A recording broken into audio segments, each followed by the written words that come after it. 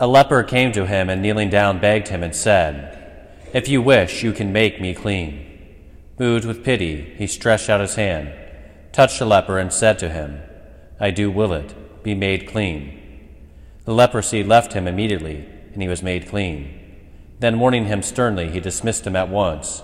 Then he said to him, "See that you tell no one anything, but go show yourself to the priest, and offer for your cleansing what Moses prescribed. That will be proof for them."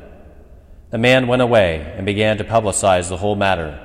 He spread the report abroad, so that it was impossible for Jesus to enter a town openly. He remained outside in deserted places, and people kept coming to him from everywhere. The Gospel of the Lord.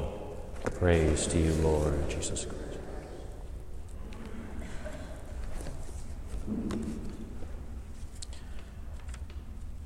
In today's first reading, I was rather struck by the fact that the Philistines actually acknowledge, "Woe to us, this has never happened before. Woe to us. Who can deliver us from the power of these mighty gods? These are the gods that struck the Egyptians with various plagues and with pestilence."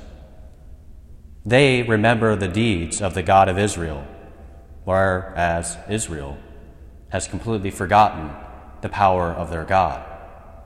Israel desires the victory that God can give without refusing to draw close to him. Notice, they simply go to get the Ark of the Covenant to deliver them in battle. No fasting, no prayer, no worship.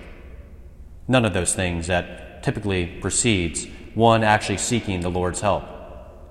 They simply assume that since they have God's presence in the Ark, that he will deliver them. But of course they fail to recognize that it is not so much what God does for them as it is that they have God's presence among them. Whether good or ill, that's one of my favorite kind of lines in the great hymn, "O God beyond all praising," that whether good or ill, we will rise again to praise you still. No matter what comes our way, we must always praise the Lord, for he is good. And whatever ill falls our way is for our good, or at least for the good of the salvation of souls, the good of all of the church. We must learn to accept this fact if we are to truly grow in grace, to grow in holiness, to grow in joy even. Because trials will come, sufferings will come, setbacks are a part of life, a part of the journey. And if we fail to recognize that, we will grow discouraged at every seeming defeat.